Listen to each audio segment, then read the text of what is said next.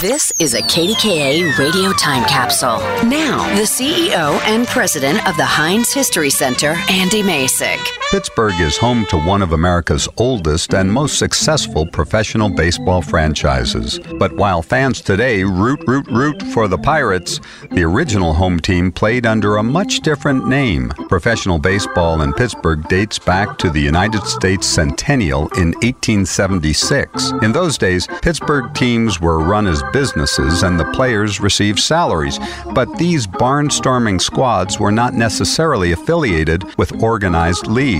That changed in 1887 when a local team known as the Alleghenies joined the National League.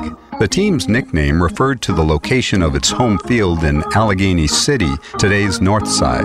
During the 1890 season, most of the Alleghenies' best players left the team to join the Pittsburgh Burghers of the fledgling Players League.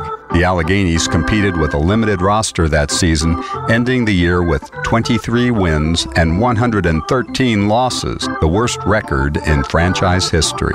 The following season, the owners of the Alleghenies turned the tables by signing several players from rival American Association teams, including the Philadelphia Athletics star second baseman Lou Bierbauer.